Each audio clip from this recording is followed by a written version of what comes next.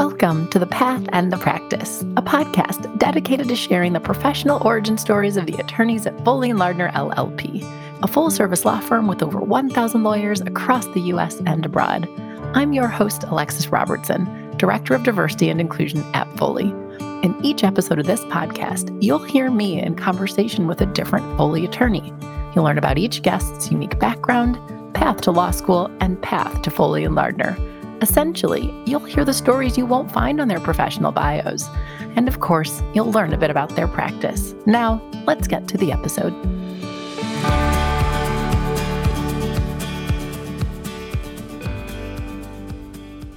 This episode features a conversation with Sarah Slack. Sarah is a partner in Foley's Miami office with a practice focused on environmental law.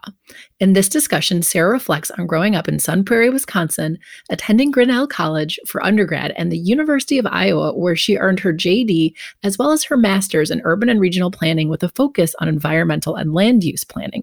But of course, Sarah's path wasn't exactly a straight line. You'll soon hear how, instead of law school, she almost decided to get her PhD in French, and how it was in those years between college and law school that she discovered her passion for environmental law while working as a paralegal. I also get Sarah to discuss her practice and what it really means to be an environmental lawyer. She shares how she divides her time between development and redevelopment work, environmental compliance counseling, transactions, and environmental litigation. Additionally, I get Sarah to reflect on Foley as the Madison office hiring partner and the co-chair of the firm's National Women's Network, and I get her to talk about the things that she wishes more people knew about the firm. We conclude our discussion with Sarah providing wonderful insight on the importance of finding mentors and being intentional with how you develop your career. I hope you enjoy my conversation with Sarah. Sarah, welcome to the podcast. We're going to start these how I start all of these, which is by having you give your professional introduction. Great. Thanks, Alexis. Hello, my name is Sarah Slack. I'm a partner in the environmental practice group at Foley & Lardner. I sit in Madison, Wisconsin, but I'm also licensed in California, and I do a broad variety of environmental law in a national practice. And I was just telling you how excited I am to have you on for a number of reasons, but one is I have not had anybody from the environmental practice on, so we will definitely be talking about that. But before we do, let's ignore the legal stuff. Let's talk about sort of your personal origin story, which is where are you from? Where did you grow up? Yeah. So I was born in Des Moines, Iowa, and I lived there until I was just about 10 years old. My dad was a lawyer, and he worked for American Family Insurance. So when I was 10, we moved up to the Madison, Wisconsin area. And I grew up just outside of Madison in a suburb called Sun Prairie, which is unrecognizable to me at this point. Did you say, is it Sun Prairie? What was the Correct. suburb name? Yeah. Okay. Sun Prairie. Yeah. Well, tell me, if I found you in middle school, maybe you're in Sun Prairie at this point versus Des Moines, what were you into? Like, how would you describe yourself in terms of what kind of kid were you? My goodness. So I just had this conversation with my middle schooler the other night. Actually, I was awkward and finding myself. Middle school was a challenging time. In hindsight, I perceive it as a time to have survived, which I did. But it was just a very awkward time for me where I was figuring out who I was. I've always been an avid reader. And so I spent a lot of time reading, both, in elementary school and then all the way through, and still to this day, I do a lot of reading. And that was something that was always important to me. And then actually in middle school, so I moved right before middle school from Des Moines to Sun Prairie. Which, by the way, is a tough time to move. It was a tough time to move. So it was a couple years before, but it's still like, I didn't have a solid base of friendships before I transitioned into middle school. And the other thing that was a big transition for me was that in Des Moines, the big sports focus had been softball. That's just a big sport in Iowa. And at the time that I was in Des Moines, soccer was not very prominent. But when I moved up to Sun Prairie, soccer was a much more prominent sport. And I was transitioning my sports as well. So I transitioned from being a softball player to being a soccer player, which was a great transition for me. I ended up playing soccer through high school and college and, continue to be actively involved in my kids' teams today. So I'm trying to decide which direction I want to go because there's so many things you said that I love and I think are true for most of us. But you're one of the first people, because I ask all the guests this, and I like the awkward in finding yourself, because I think anyone hearing that, it's like, yes, me too. And that's why, and I know you mentioned you have a middle schooler. My kids aren't quite middle school age yet, but I'm just like, those are the weird years. Let's see how that goes. But for my part, when I switched elementary schools a number of times, but the one I stayed at in Glendale, Wisconsin, was in fourth grade. And I remember switching schools in fourth grade and being like, oh my gosh, these kids go way back with each other. And so to add on a few more years and do that in middle school, I think makes it even harder. And then also switching sports. I know we're all grown-ups now, and these aren't things we think about at night, but that's tough. And I say this as somebody who tried to play soccer freshman year of high school and didn't realize that other people had started playing when they were 4. Right. And it was hard. So for you to successfully make that transition, and it sounds like you excelled at it, I think that's impressive. Well, thank you. Like I said, soccer has ended up being something where the majority of, now that in hindsight I look back at my life, the majority of my close friendships, though maybe not all of them are soccer focused, a number of them are. I obviously have friends that are that are not from soccer, but a lot of my close friends were people I met on the soccer field or that I played with over the years. So. Well, and also I like to ask this question and get that reflection, because particularly for the law students listening, and maybe those who are considering Foley, they'll look up your bio and it's all very impressive for all of our partners. And it's hard to imagine that, anyone who's now a partner at a law firm at one point, was in middle school or played soccer or did. So I just think it's important to paint more of a fulsome image of the person, because that makes it easier for us to relate and be like, oh, if Sarah did that, I think I could too. But now take me to high school, and in particular, when you are thinking about college, what was the process around that? Where did you decide where to go? And just reflect on that a bit for me. Yeah. So one of the courses that I really enjoyed in high school was, I think it was my sophomore year, we had an English course that did a lot of readings and transcendentalism, Thoreau, Emerson, just questioning who you are and the world. And that was something that was really a significant turning point for me to really, again, do some more reflection. In high school, I was still definitely very much finding myself. And I would say I was not a person who really bloomed until I was in college. And so the process of finding my way to college was an important one for me. I was in Sun Prairie High School. There's only one back then. I think there are now 2. And I was trying to decide where I wanted to go and what I wanted to do. And for me, I really thought that I wanted to get away from home to have a different experience.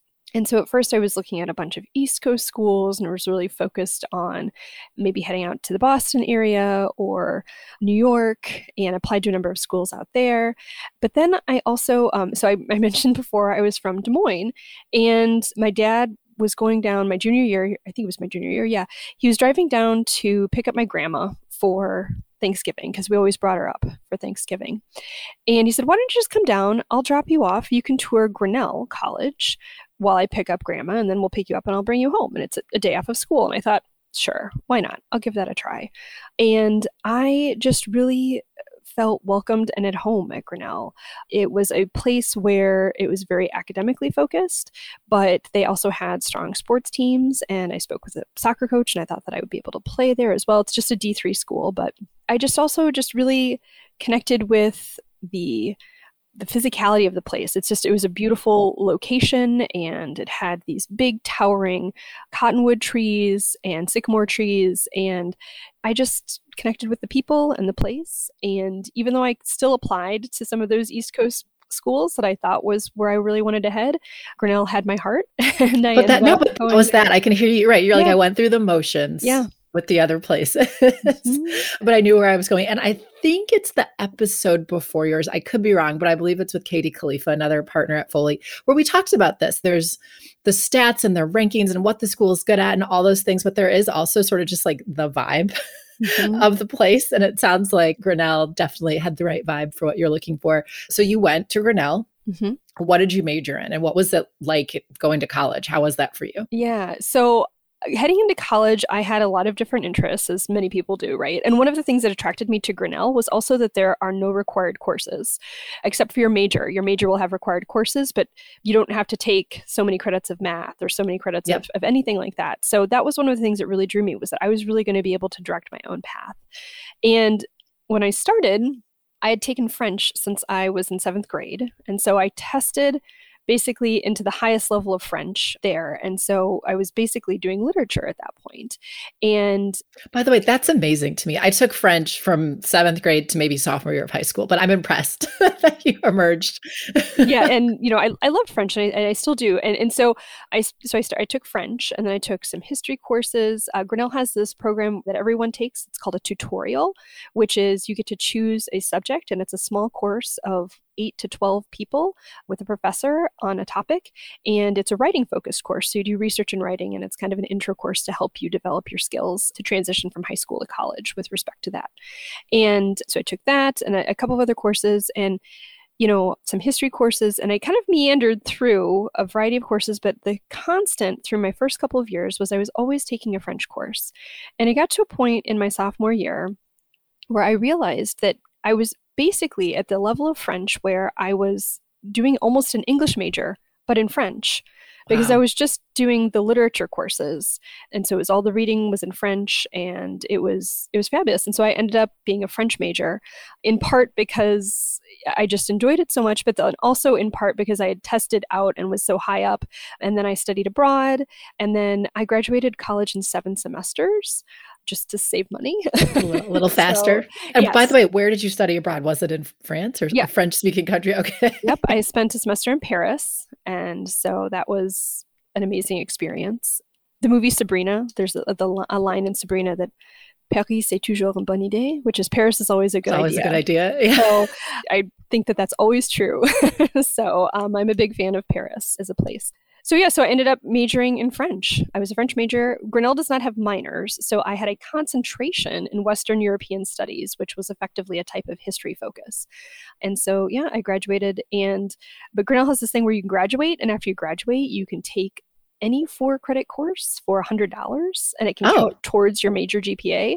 So I graduated, but I took one course for $100 and stayed on, enjoyed my kind of final semester with my friends, and I worked, and Well, and I love the way you describe that. And of course, there's so many benefits, I think, when people are listening to this, but also we are getting people who aren't so sure about law school, but are just listening to hear about the professional paths of others. And that certainly is a distinguishing feature of Grinnell, and I'm not quite sure what may have changed since then, but I'm certain it probably retains a lot of that. But the way you described your ability to sort of meander into that major versus maybe the experience of some as would be, I'm undeclared and now I feel forced just to pick, versus sort of taking the things that excite my interest.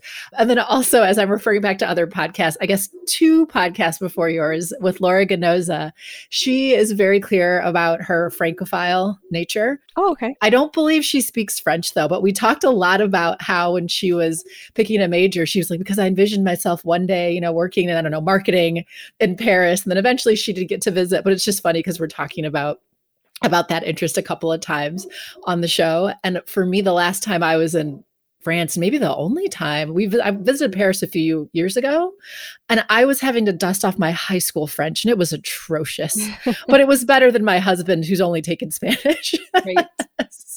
Well, and the French definitely appreciate any efforts to speak their language. Appreciate the attempt. I mean, I was remembering like a lot of the things in middle school and high school were song-based to remember verb conjugation. Oh, yeah. I have something that I learned as a 7th grader that was like a little dialogue exchange. It was between Charlie Brown and Lucy, and I still know it by heart. That's amazing. Well, and I will not sing it for the show, so anybody, apologies, but the little bit of German that I know is definitely a song from 6th grade, because and where I went to middle school, you took French, German, and Spanish, and then you chose. And so if you ever need me to speak German, I have one song I can sing. Is it "O Christmas Tree"? Because that is the song that I know in German. It is not, but we will keep moving before I mistakenly feel compelled to share this. But okay, so you reflected on the time at Grinnell. So what's next? Is law school on the horizon, or what was the plan in terms of what you were going to do professionally after college? So I was all in on French when I graduated. And I actually applied for and was admitted to several PhD programs. And I was intending to get a PhD in French. And so, I graduate, I was going to go to UW-Madison here. And a couple of weeks before I was to start my program, 2 or 3 of my best friends from college called me, and they kind of had an intervention where they sat me down and they were like, Sarah, do you really want to be a French professor? It's a highly competitive field, and more francophiles are entering the field. And is that really the path that you want to go down? We think you really want to go to law school. This is amazing. What? And so, because that was always like kind of my backup. Like, well, maybe I'll do law school if I don't, because my dad was a lawyer, and I took a lot of philosophy courses and logic courses, and I do enjoy, obviously, foreshadowing, So I really thought about it, and I decided to take a couple of years to think about it, and got a job in kind of a legal field. I worked for an insurance company doing contract and compliance work. But then after that, before I did enter law school, I actually went out to DC and spent a year working at a law firm as a paralegal assistant, again, just to kind of make sure that was the path that I wanted to take. And so I was a somewhat non-traditional law student when I got there, in that I had worked for several years before going back. Well, and I have to unpack this just a little bit, because what you said is amazing to me. So at the risk of being repetitive, I'll be repetitive. So you said I was all set, PhD in French. Yeah. And my good friends were like, hold on, what are you doing? We don't actually think that's what you want to do. And I just have to ask, when they're having this intervention or saying these things to you, did you fight that at all? Were you like, no, this is what I want to do? Or did it actually help you be like, maybe? What was your response, essentially? Yeah. So my response was, I had been feeling that as well. And so I was actually really grateful to them for raising that, because sometimes you get on a path and you just think you have to keep following it. And figuring out how you exit that path is a challenge.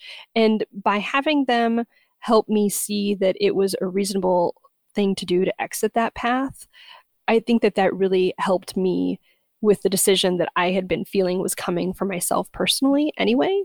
Yeah. I think that their approach was very positive ultimately, because it was basically are you sure that this is really what you want to do? And it gave me the chance to say, I'm not. Sure. I'm not sure that this is really what I want to do. And I do think maybe I want to be a lawyer. And so my dad, I mentioned, was a lawyer in American Family here in Madison area. And so I'd spent a couple of years working in their corporate legal department over the summers, and I really enjoyed those opportunities. Oh, wow. That's interesting exposure. Yeah. Yes. And so I did have some context at that time about what it was like to practice law. And so, I think that it just really helped me to have the opportunity to take a deep breath and pause and say, no, I do think that I want to exit this before I go on. I promise we will move forward, but 2 former, philosophy majors, but there is something there about, but like you've said this a number of times, about getting to know oneself and one's interests. And obviously you very much have interests in both, but I think we can't discount sometimes how others can see things in us that maybe we're not quite ready to acknowledge. And I've had that as my own experience, particularly professionally, as I was trying to kind of figure out next step, where someone else is like, but I think you actually like X. I know you keep saying Y, but it sounds like you like X. And then you're like, oh, wait, maybe you're right. Yeah. Okay. But so you mentioned that you worked for a few years before going back to law school. And one of those years was actually as a paralegal. What was the process for you in figuring out where you went, we're going to go to law school? And then, of course, where did you actually end up going?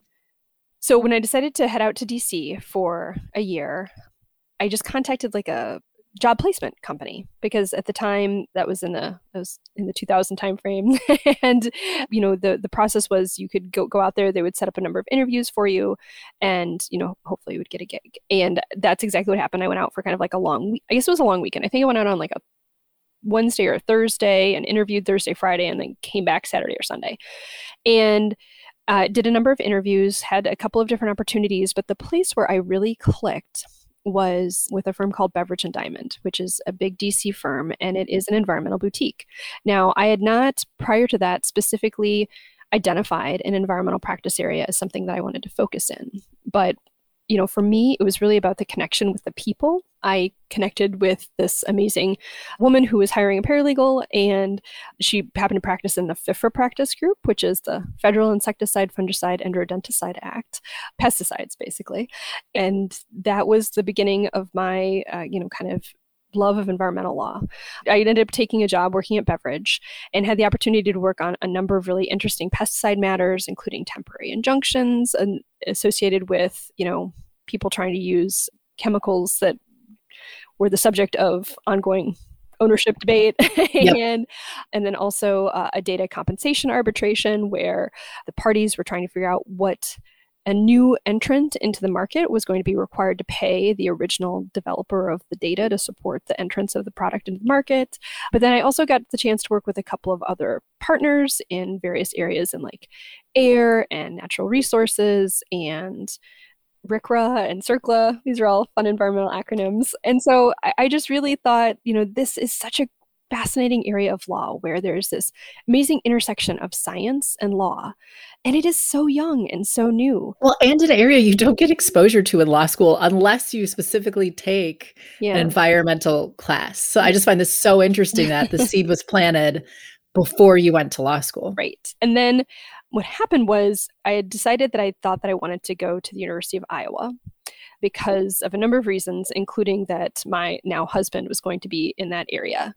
But the problem was I applied a little late. And so that was a super busy year for them. And I will admit this, I got waitlisted. And so I called them and I said, I really want to go there, but my LSAT was going to expire because I'd taken it before anyway. And so all these factors, and they said, well, the soonest we can admit you is for the summer program next year, which would mean you wouldn't have to take that because they had a summer start program. Yep. And they said, we can admit you for that. And I thought, okay, I think I want to do this environmental law. I didn't have an environmental undergrad or background. And so I started looking at graduate programs and ended up applying to, getting into, and then choosing to participate in an environmental and land use planning program where I got a joint degree at Iowa for those two programs. So I started that year in their environmental and land use planning group and then started law school the following summer. A couple of things. I'll keep just reflecting what most stands out to me. I'm very familiar with the summer start because I did that at Michigan. Okay. So, and I don't think I realized that. Does Iowa still do that, by the way? They don't. Yeah, Michigan does not either. So I think I'm one of the last few classes who had that experience. But I get that. And it kind of changes your graduation date. Or maybe it didn't for you because you also were doing the land use and planning degree. This is amazing to me because the level of intentionality you're able to bring because you had a sense of what you wanted your practice focus to be. And so did you essentially start on the master's? Was that the first year? And then you started law school? Correct. So the first year I started, because it's a 4-year program. Normally it would be 5 years for the 2 degrees, but it's 4 years when you do it as a joint dual degree. And so I started in the master's program and then I started law school.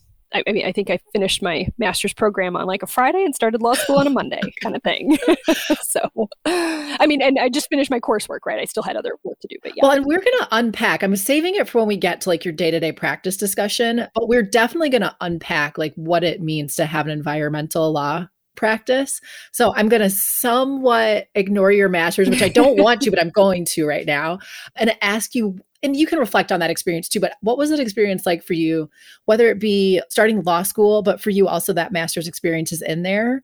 You've been out of school for a few years. How was that adjustment? How did you find the experience? Yeah. So one of the things that I think was really helpful to me was because I did come from working at a law firm where I was kind of used to putting in long hours reading things.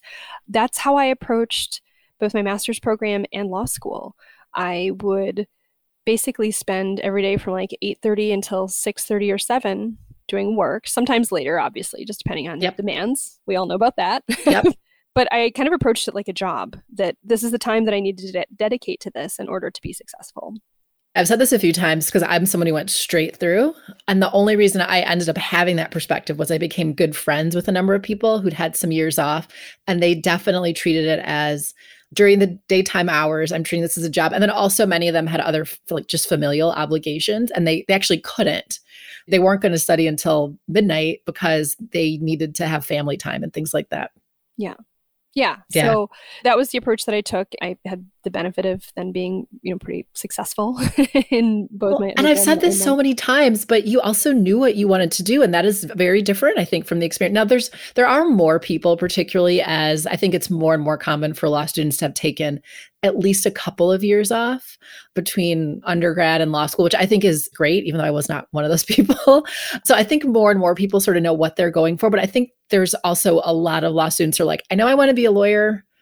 I just think I do. I don't quite know what. I hope they teach me, what the options are. But for you, you were very, very targeted. So when you were in law school, were you then able to also, I assume, take advantage of the opportunities to learn more about that particular practice area? Yeah, that's right. I focused in and took all the courses that I could that were environmental specific, including a couple of seminars that were provided by some of the professors at Iowa. And then I also had the benefit of, when I was looking at summer programs, knowing that that's what I was interested in doing. My first summer, like I said, I started in law school. And so, but then I guess the first summer was actually my second summer because of my graduate program. Yeah. But my first summer, I actually ended up in Kansas City. Now, I will share with you that Foley did not do 1L on-campus interviewing at Iowa. I submitted my resume and request, and I got a very polite letter thanking me for my interest and encouraging me to apply as a 2L. But there were a number of firms in Kansas City that actually targeted Iowa. And so I had the opportunity to interview at a couple of those, had a couple of offers, and ended up spending my first summer in Kansas City at a large firm there and focused in on environmental and real estate law. Kind of, there's a lot of overlap sometimes. There's a lot of differences, but there's definitely a lot of overlaps. And that was a firm called Stinson Morrison Hecker. And I had a really amazing experience there. Kansas City is a fabulous city and a great location. And ultimately had an offer to go back, but decided that I really wanted to focus on building my practice in the Wisconsin area because of where my family was located. And actually, that's not quite true because I did also look at DC firms. I did also seriously consider a couple, including beverage. But when it came right down to it, at the time, I was thinking, I knew myself and I didn't think I wanted to jump around. Mm-hmm. A lot of the guidance I was getting at the time, especially for my career services, was take the best offer you can get and then you can go wherever you want. Yep. Or even to start in DC and then go wherever you want a few years after that, stuff like that. If you don't start in DC, you're not going to get to DC was definitely a message that I heard from my career services people. So I really struggled because I had enjoyed my time in DC, but I was really thinking that, based on family obligations and other things, that I wanted to be in Wisconsin. And part of why I ended up choosing Foley was because there was such an amazing practice, a national practice that I felt like I would not have to sacrifice the ability to practice environmental law on a national scale, that I could live in Wisconsin. Well, and you're getting both. Yeah. Right. I remember talking to a number of friends who were like, well, first of all, that's still big law. You're probably not going to stay. And I kept an open mind, obviously. I'm still here. And, it was just, like I said, I really had to pinch myself to think about how fortunate I was to have found this opportunity that was going to enable me to have this practice that I was really interested in and passionate about, but also while living in a state and in communities that kind of matched my lifestyle choices. So absolutely. Well, and it just shows how unique everyone's decision-making process really should be. And I know particularly for law students, it's like, okay, give me the answers. If this is my GPA and I want to go to this city, what are the chances of me getting here? And I think we all very much understand the urge, but I think one thing this podcast likely does is maybe temper that a little bit and show you just how you really need to figure out what your priorities are. And certainly be aware of likelihoods and chances and trends. But actually, Jaime Guerrero recently said it. He's another person who's a few episodes back. Rankings are great. All that is great. But at the end of the day, it's where are you going to thrive? Right. And that's the firm. That's the city. Is your family nearby? That's all of those things. And I think to ignore that, it's maybe, we want you to get a job. So, I'm not saying don't take a job if you have an offer, but to ignore that is why you'll see people making even more adjustments professionally because they sort of were going against maybe some of their better instincts early on. Right. Or making a decision that they knew was a short-term decision. And there's nothing wrong with that decision. Yep. Making a decision that you think is a short-term decision so that you can, facilitate different long-term decisions. But for me, just because I worked for a couple of years, then I had 4 years in law school, You were ready to have a base though. I was ready. I was ready to be in the place where I thought that I wanted to build my career. And I lucked out. So we get to although let's close this gap and then we'll jump into your practice. Yeah. So Foley gave you that letter or sent you that letter that was like, great, apply next year. So Yes. you did. Presumably that works out. You know, you summer with the firm, you finish law school. And I split my summer, actually. Oh, did you? I did. So this was, the 2004 time frame, right? Yes, 2004 was when I summered. Ultimately, I decided to focus on Milwaukee. I did look at Chicago and DC as well, just as alternatives, but decided that there were really great opportunities in Wisconsin. But then partially in response to advice I was getting from career services and, just other anecdotal sources, I ended up deciding to split my summer between Foley and Godfrey and Kahn. Godfrey is, I think that they would consider themselves a regional firm with their headquarters in Milwaukee, and they had a really strong environmental practice, and it was just a different firm. It was smaller than Foley. Yeah. And some of the messaging, Foley gets a hard reputation in Wisconsin, I think, with respect to, I can say that now too, from my perspective as the hiring partner in Madison. I'm laughing because it's so relative, because this is where people hear about the market differences. Because frankly, like in Milwaukee in particular, we are the biggest game in town, and we've only become bigger over the last 4 to 5 years. Just to be, the firm is we're close to 1,100 lawyers. Actually, I think over 1,100 lawyers right now. So when you're looking at some other firms that are very well established, wonderful firms in Milwaukee, but that may be their primary office, they may have a handful. We seem like you said, big law, like big law, big law. But then when you compare, say, Foley, who our footprint in the US is quite substantial. And last I checked, we're still like top 20 by head count in the US. But based on a number of other factors, we are now no longer seen as big when you start looking at the national scale or international. So it's just, it's so funny, like what your frame of reference is. So that's why I laugh as you said, because it's like, oh, I know exactly what you're saying. So I ended up splitting my summer, and I had a really great experience at both Godfrey and Foley. But again, I just was so impressed. So I think the way I've described my path is, you can tell there's a lot of intentionality in how I got through my career choices. And one of the things that impressed me so much about Foley was everybody I talked to at Foley had a very intentional story about how they chose Foley because it was the best in their practice, because it was the best in that market, and they wanted to build their practice in the best place. There was just a lot of intentionality. And at a lot of other firms in Milwaukee, it was more of a, well, this is kind of how it worked out. Or, I decided to come here and try it, and it's been where I built my career. And, I just was so impressed with, like I said, the intentionality of it. So many people at Foley had come here because of the opportunities and the clients and the people. And that was certainly what drew me here.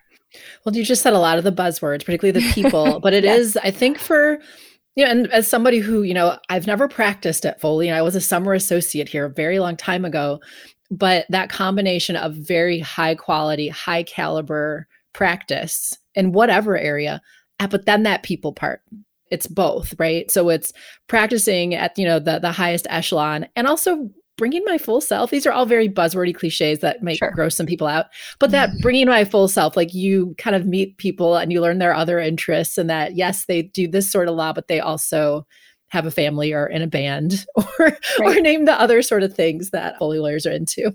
Right. And someone told me at some point in my career, that you spend a lot of time with the people that you work with. And in fact, if you look at your day, you probably spend more time on a daily basis with the people you work with than with your family, other than sleeping, obviously. Yes. So that was something that I took to heart, and always thought, who are the people that I want to spend time with? Because there are a lot of people that you can work with, but who do you want to spend your time with? Mm-hmm. Who are you going to be comfortable when all is said and done, getting a coffee with, having lunch with, grabbing a drink with? Who do you want to be there with you building your career? And the people at Foley stood out to me as those people for all of those reasons. And that is some major insight. I almost just want to pause and be like, listener, rewind, listen to that again. But no, I think that's absolutely right. And now, we're finally to the point, Sarah, where I want you to talk about your practice. And I'm going to say what little I know about having environmental focused practice to show perhaps my relative ignorance. But for somebody who has had a lot of exposure to the industry, right? Because I was a legal recruiter, I have to be functional in most practice areas. But particularly when I was practicing, my impressions of environmental were it is very regulatory based. The hours can feel different because of that. right? Because there is this need to jump in to read the statute. And then outside of that, I honestly don't know a lot. So in addition to just educating the listeners, you'll certainly be educating me.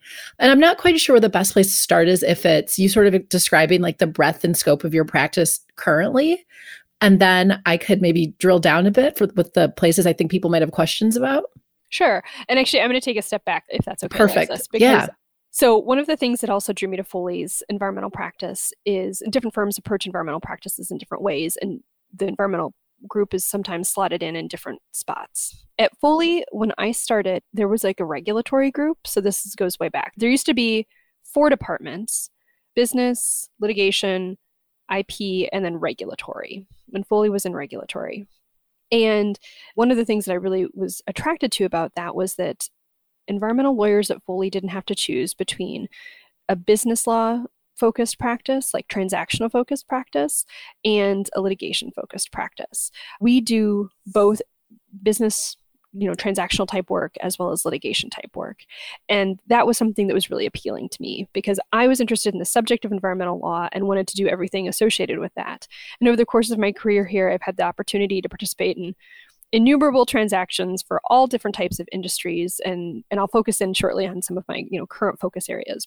But that I've also had the chance to participate in cases and in administrative actions that were very much, litigation oriented. Which, by the way, is so interesting to me because I automatically, as you could tell, slot it more in a transactional versus. And so that's such an important clarification. And I think as you say it, it's like, of course it is. Of course, this can have a variety of manifestations. But the fact that you've been able to be involved in basically all the types of manifestations is really interesting. Well, and there's a third area too, which is compliance counseling, because that's huge in environmental law. You referenced reading the statutes and the regulations.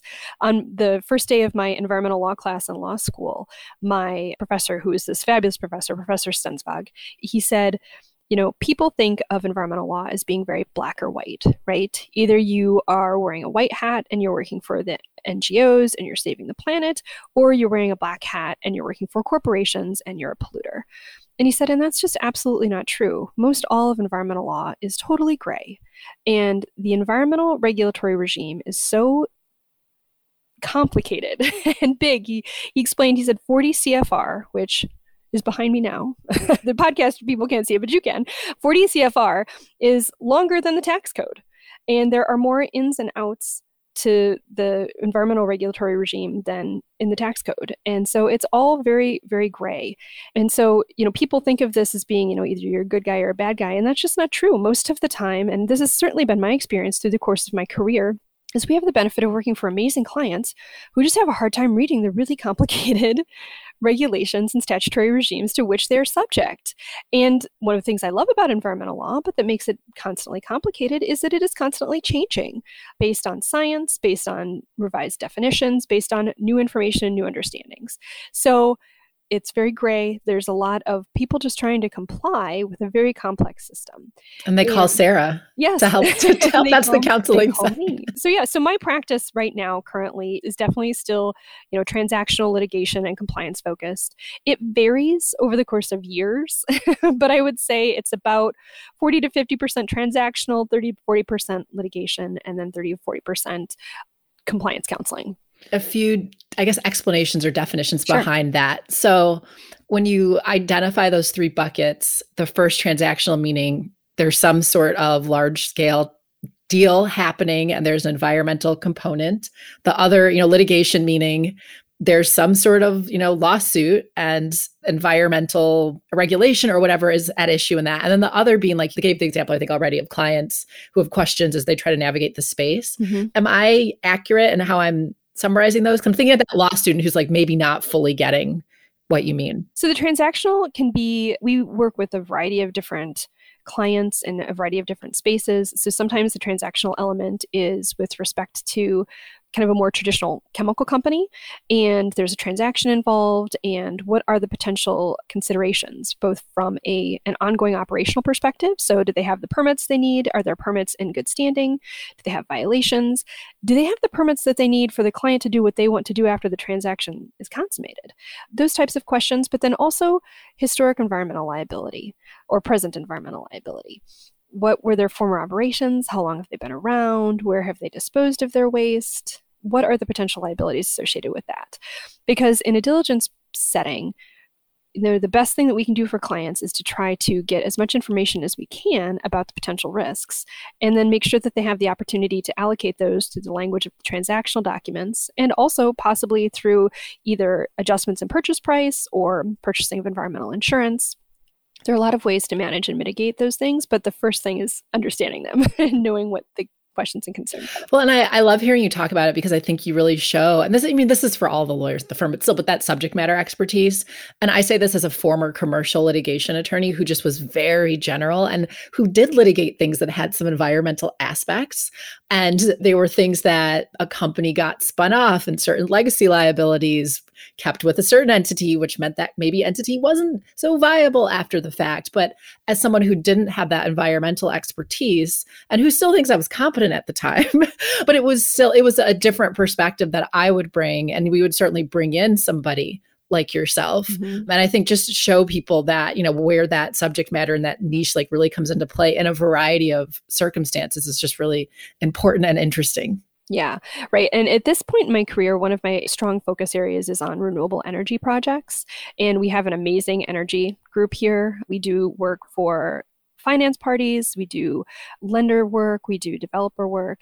And so our role there is, first of all, that's just awesome, great feel-good work. I love working on renewable energy transactions. It's not that there are no environmental implications associated with those. I don't want to give that perspective, but I do think, for me personally, I think that that's just an important transition in the world. Yeah. And so it's been great to have that strength of practice and to have those opportunities, and just making sure that those projects have all of the permits that they say that they have, and that they're in, like I said, in good standing, because it's important for our clients, whether they be, developers who are looking to take that on and to further develop a project, or finance parties who want to make sure that the project is sound so they can recover their investment, or, lenders who need to make sure that they have the permits that they need to get through the lending period. It's just an important part of helping to make those transactions happen. And so it's great. It's really filling, and it's always amazing to me, especially on those energy practice matters, to get to work with a cross section of Foley attorneys who are so awesome and great in their space. So absolutely. It's funny. So I'm looking at our time. I'm guessing we'll talk for another 10 minutes or so. And I don't want to turn it into a speed round, but there's 3 big areas that I want to see if we're able to cover. Okay. And I'm just going to say them all, and then we'll see how we do. Okay. One is, I want to get your insight for that person who thinks they are potentially interested in environmental. How do they begin to learn or surmount, because at this point you have, I think, 15, 16 years under your belt in this area. But then also, I know I'm talking to you as the hiring partner for Madison and as a national co-chair for our women's network. And I want to talk about those 2 things as well. But so first, let's discuss, I'm that law student. How do I begin to close the gap so that eventually I can sound like Sarah? What do I do? How did you close the gap early in your career? Yeah. So I had the benefit of doing that joint degree program, which I think helped me stand out. And then, just taking all the courses that you can and being open and forthright with your interest, and being thoughtful about the firms that you even apply to and the locations that you apply to. If you are interested in practicing environmental law and you're applying for a position in, for example, a Milwaukee office, you should check and make sure that there are environmental practitioners in the Milwaukee office. National firms are fabulous, but they don't have practitioners everywhere. In our environmental practice group, we're still growing, and there are certainly offices that we don't have people full-time in. And so it's important to think about that when you're considering your options. But like I said, just making sure that you take as many courses as you can to highlight that interest, trying to make connections through networking, and then making sure that the place that you're going has a practice that's hiring. So, which is a harder part. And oftentimes, depending on the firm, you might be like, there's the one environmental partner. I wonder if I can get some of their work. But that can be a harder road than if you're somewhere that has a larger team. The other thing I'm wondering about, Sarah, for you is, in those first few years, because I think on the show we've covered, it's made clear that we understand that lawyers have a steep learning curve. And I'm just wondering, do you think there's anything different to that learning curve in terms of your practice area? Is it kind of the same stuff, like a lot of, get feedback? Yes. Realize that you're going to be told how to improve those first few years? Well, yes, I will say that in my experience, even though I had that interest, that background, and I had really endeavored to credential myself in this area even before I started practicing law. For the first year of practice, I would often get a project and I would come into my office and I would gently close the door, and then I would sit down at my desk, take some deep breaths, and Google whatever it was they just asked me to do, because there are a lot of acronyms. It's just a very complicated area of law, as are many. It's not just environmental, but that's okay and that's normal. And I have a very specific memory from about 13 months into my practice here at Foley, remembering going into my office after I'd gotten a project, sitting down and just starting working, and I paused and I thought, wow, I've gotten over some sort of hurdle because I feel ready to take this on. I know what to do. I don't have to orient myself. And I think right. Many attorneys will orient themselves sometimes with Google. It's a good resource that, doesn't cost the same as some of our other research tools. But I think that's right. I think that's probably validating for some people to hear. Now, we do go on to use much more legitimate 100%. After that, just to be clear with everyone. Oh, no, 100%. Yeah, I don't practice based on Google, but it was often, it would often be confirming what an acronym was, or, what a chemical substance was that was being referred to. And I'll throw this tip in because I think also when you're really junior, there is that, okay, what can I figure out on my own? But back to what you said about who are you working with? Do you like them? But hopefully, and some of this is a judgment call, you also do feel comfortable then following up with that senior associate or that partner to get that clarification, after you did confirm the acronym or whatever. And I do think early on in your career, there's this battle between okay, what's a good question and what's not?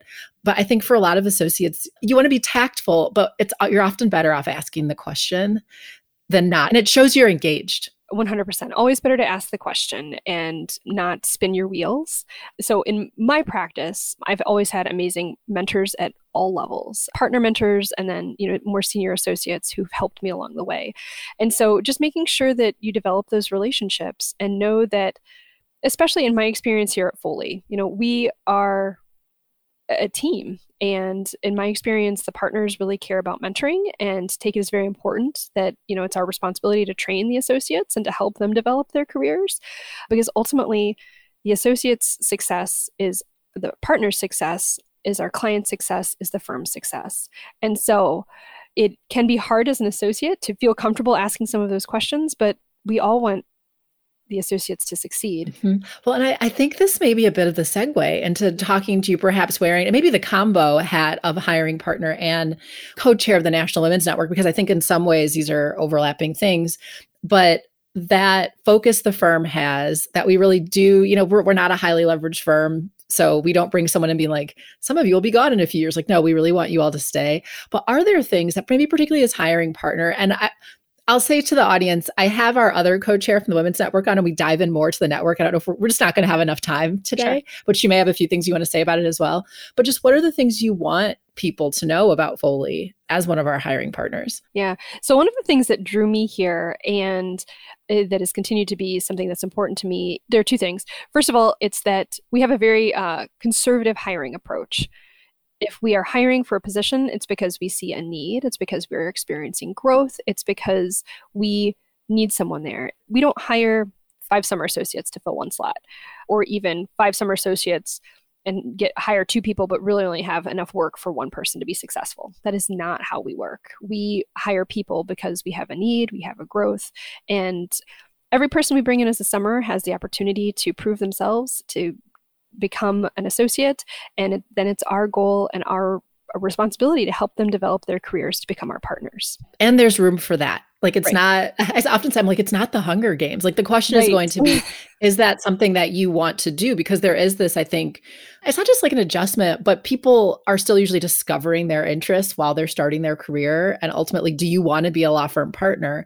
If you do, there is a path for that, I think, for most people at the firm. Yes. Agree, 100%.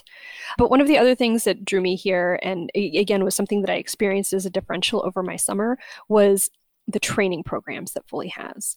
Like I said, I certainly my first year, there's a big steep learning curve, right? But part of that was filled by the projects I got, but a lot of that was filled by the training that Foley has, both at the practice group level and at the firm level. And that's something that has continued to impress me over the course of my career, is how much we invest in training our associates both formally and informally. Until you experience it, it's hard to understand how important that is. But it really has been something that has helped me to be successful in my career pursuits. It's critical. Yeah. No, but it is critical. I get a lot of people, as you can imagine, who ask me, particularly as director of diversity inclusion, how can I tell if a firm cares about diversity, which is basically a proxy for how can I tell if a firm's going to care about me. But what I often say is, your North Star is your training and development, period. So what you're really looking for is the firm that's going to teach you, develop you into being a lawyer. And both the formal and the informal are a huge part of that. Mm-hmm. Yes, definitely. Yeah. Absolutely. Also, I want to share an episode number, and you may have some comments on this as well. So as I mentioned, I've said it multiple times, Sarah's co-chair of our National Women's Network. She co-chairs it with Adria Warren, who I've also had on the show. She is episode 28, and we dive in more into the Women's Network and how it endeavors to support women at Foley. But you're relatively new in terms of joining as co-chair, I want to say within the last year. So it's been great to have you on to help share in that work. And at the firm, we have the national co-chairs, and each office level also has leads. And so if anything, I just want to publicly acknowledge you also for your commitment to stepping in and to helping, because in addition to that, we have a variety of other affinity groups and other things that are focused on, but there's so many hats that you're wearing, not just as partner, as hiring partner, Women's Network. And then you've touched on it a little bit, but also you have other obligations and interests in life that you maintain while also being a partner at the firm. And we haven't had a ton of time to talk about those, but I think people just like seeing that. So I don't know if you still play soccer, but I do know you have a kid in middle school and some other things going on. I play soccer recreationally with my children. That's wonderful. Yes. But this year, one of the things that I did, and that is something that is interesting to me, is my oldest daughter is 13. And so she was eligible to take the reffing course. And so she and I took the reffing course together and have reffed a couple of games together. And it's something that I think I may continue to pursue. It's just a fun way to stay involved in the game. That is really interesting. I never would have thought of that. That is really fun. Well, and in our last minute or two together, I'll ask you my final big question, which is, by the way, you've given so much great advice, so it's almost unfair for me to ask the big picture takeaways to that, either that law student or that person who's early in their career. What's your advice to them? So I think I've mentioned this, but just to make sure that it's clear, is find the people that you love to work with and the mentors who are going to help you develop your practice and who you feel comfortable asking those questions of. I have been very, very fortunate in my career to have amazing mentors and then amazing champions as well, who've helped me to identify opportunities, to make the right connections, to make sure that I was getting the chances to be in front of clients.